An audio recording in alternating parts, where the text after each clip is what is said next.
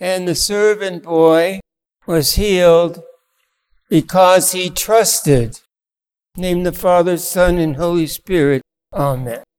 My dear brothers and sisters in Christ Jesus our Lord, this is a very pertinent gospel for us this morning because we are under this pandemic, this great disease that's crossing just not the nation, but the world. And I went to the doctor a couple of weeks ago for my annual physical. I do that every year, figure out how much more time I got to go. But anyway, he said to me they've made a great fuss over this disease. And he thinks that no more people have died than usually do. And he thinks we have had worse infections. He says in 2008 we had a big virus and nobody said anything about it. So I listened to the radio and I have less trust than ever in what the newspaper are telling us. I don't know if they're contradicting each other. And I think sometimes that they don't have the good of the people in their hearts. They're more worried about saying who's good and bad in politics. Of course, my dear brothers and sisters, we've just gone through 200 years war, pillage, and famine. From the turn of the 19th century into the 20th century has been a disaster for the whole Western world, and now the Near East and everywhere. And now we're being plagued by this disease. It's a sad thing, but we must trust in God. The boy in the gospel, the servant boy, he wasn't a rich man. He wasn't even middle class. And there's nothing wrong with being a servant, as long as you have a good master. And he was healed. I like, there's a Greek translation of this gospel. I like that, like, he put confidence in him. He put faith in him. And it was our Lord Jesus Christ that healed him. In one moment, God could heal the whole world. In one moment. So why do we have to suffer? Because we're not very good. We're not doing God's will. We've done terrible things to each other. And all of a sudden, now this is the worst thing that happened. What about thousands of young men that died in World War I and World War II? How many priests and nuns? How many holy families and their children have died? Why should God look upon this world in a special way? We cry, oh, we trust in you, Lord, now. You haven't proved that. We have to live a life, a ascetical life, a disciplined life. This week I've been reading a wonderful book written by a woman who studies Scripture, especially the New Testament in relationship to how it fulfills the Old Testament. Very important. She says the Jerusalem community of Christians modeled the foundation of the Christian faith on the old temple, the first temple of Solomon. In that temple there was a great Holy of Holies, and it was square. Just like our altar today is square, our temple is always modeled after the first temple. And it's been tried before. Now, some say the temple has to be rebuilt. Well, they've tried to rebuild it a few times. And what they think is the temple now, they tell us, has Roman stones in it. It's Constantine the Great, when he went to Jerusalem with Helena, his mother, and he built the Church of the Resurrection, he too thought he was rebuilding the new temple. Because on this place, Jesus had died on the cross. He'd been laid on a slab and prepared for burial. And a few feet later, in a garden, he was laid in a tomb. And over this site, they built the Church of the Resurrection. I guess that's as good a temple as we're ever going to get. It's where the Lord sanctified the earth with his passion, death, and resurrection. I've been there. I wasn't quite as erudite when I went there, and I looked around, and I thought, well, maybe they just, they just put this here. I'm glad they did. But the early Jerusalem community testifies that this is where the sacred acts of our Lord God and Savior took place. The saving act, which we was incorporate ourselves into the holy sacraments, through his passion, death, and resurrection. And I read something else in this book that I didn't know. That in the Church of St. John the Baptist, which is the Cathedral Church of Rome, the Pope's Church, not St. Peter's. St. Peter's is a basilica where Peter was buried under there.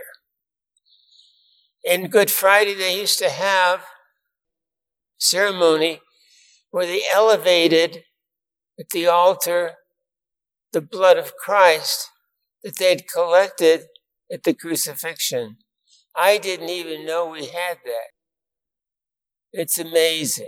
I don't even know if they still have that ceremony. Sometimes what they hide is more important for us than what they tell us. Isn't that amazing? But in the gospel, let's talk about the trust. So we trust in Jesus Christ, our Lord God and Savior, when he entered into our life to his life. And so he gave us the sacraments. Each sacrament is a gesture of Jesus Christ, the great high priest. And in the temple of old, say like Melchizedek, who brought bread and wine and meant Abram and changed his name to Abraham. These were items that were from the tent of meeting before Solomon built the temple.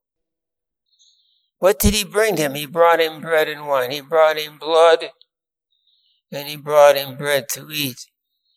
And in the temple, even the second temple, which our Lord had difficulties with the powers that be there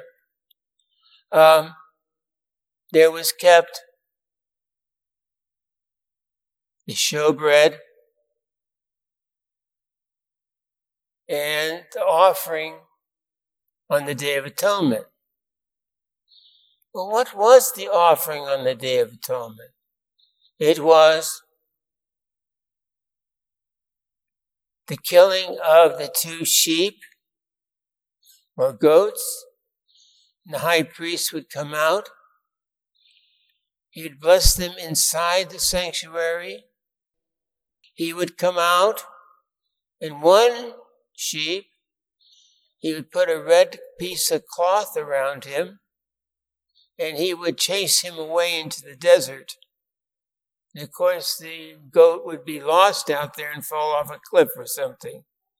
The other one, he would kill and take the blood, and on the Holy of Holies, we have a tabernacle here, the Blessed Sacrament.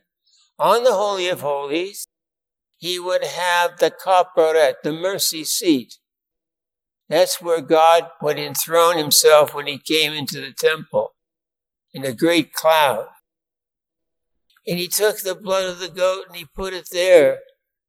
And then he took that same blood and he went out and sprinkled it on the people for forgiveness of their sin.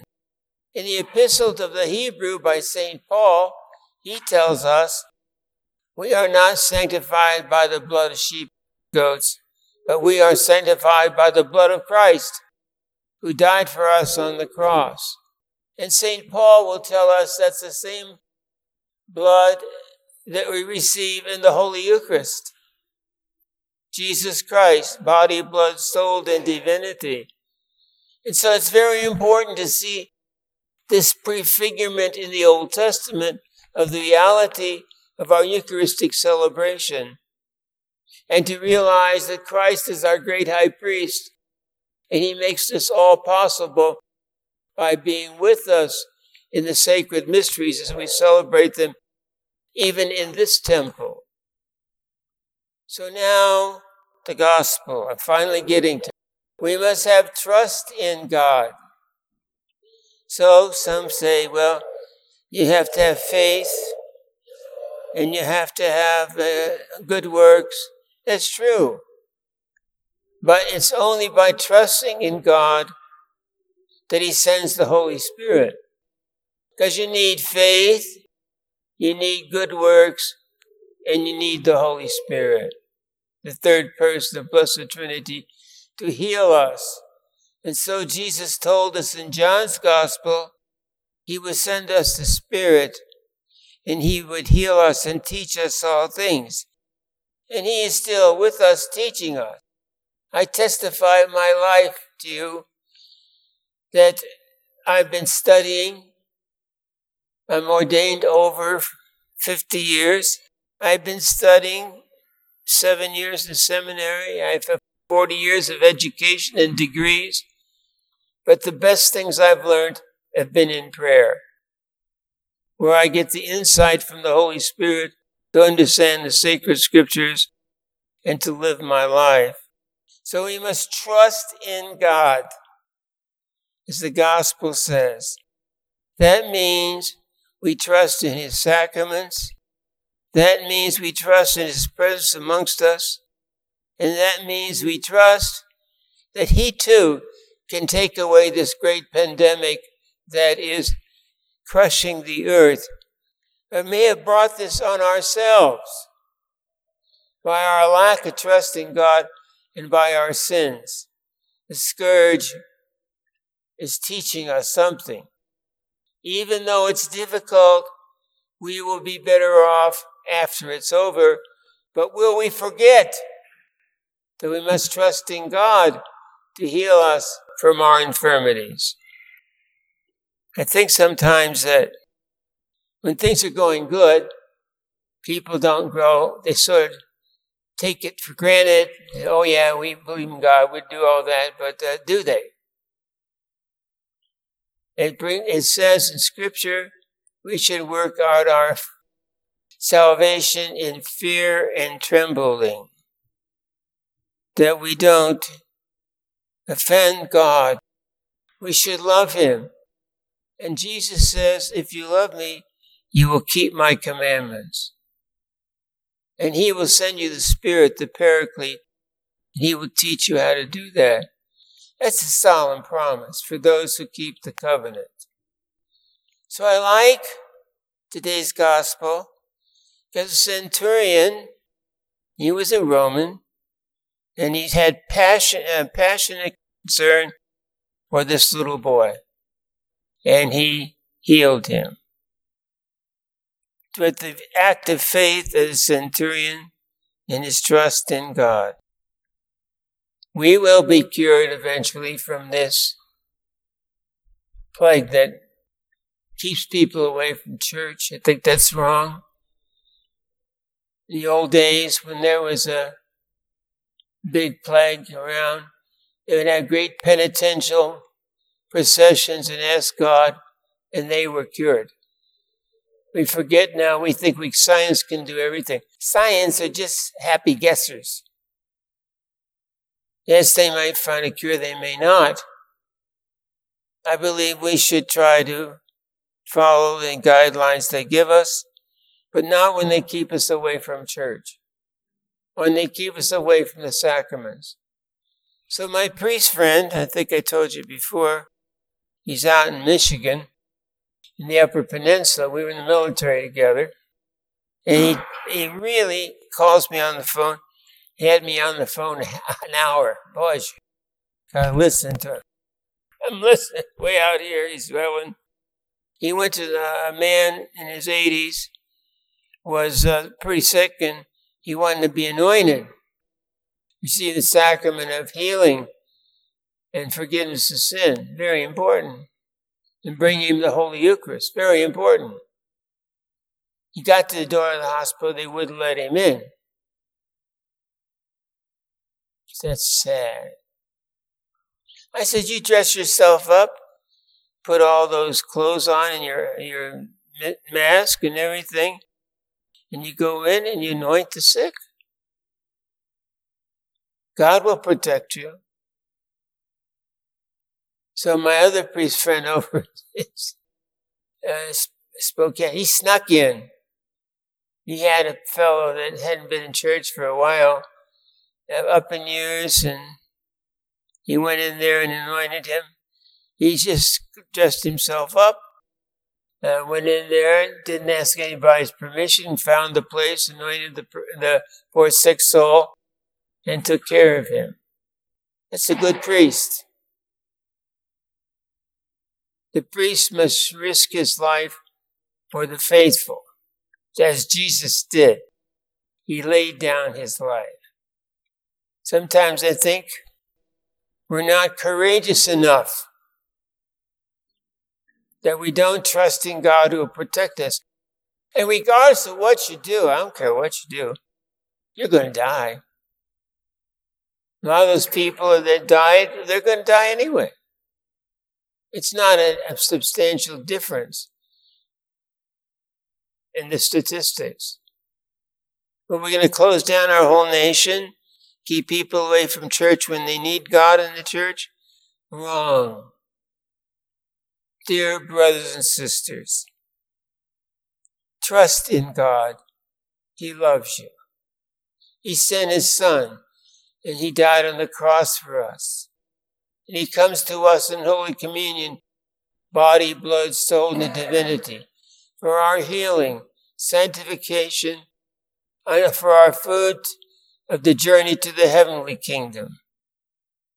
As John Paul II used to say, be not afraid. Yes, take precautions. Don't put your children or yourselves in jeopardy. Be not afraid. But as we say in Slavonic, zname Bog. God is with us. In the name of the Father, Son, and Holy Spirit.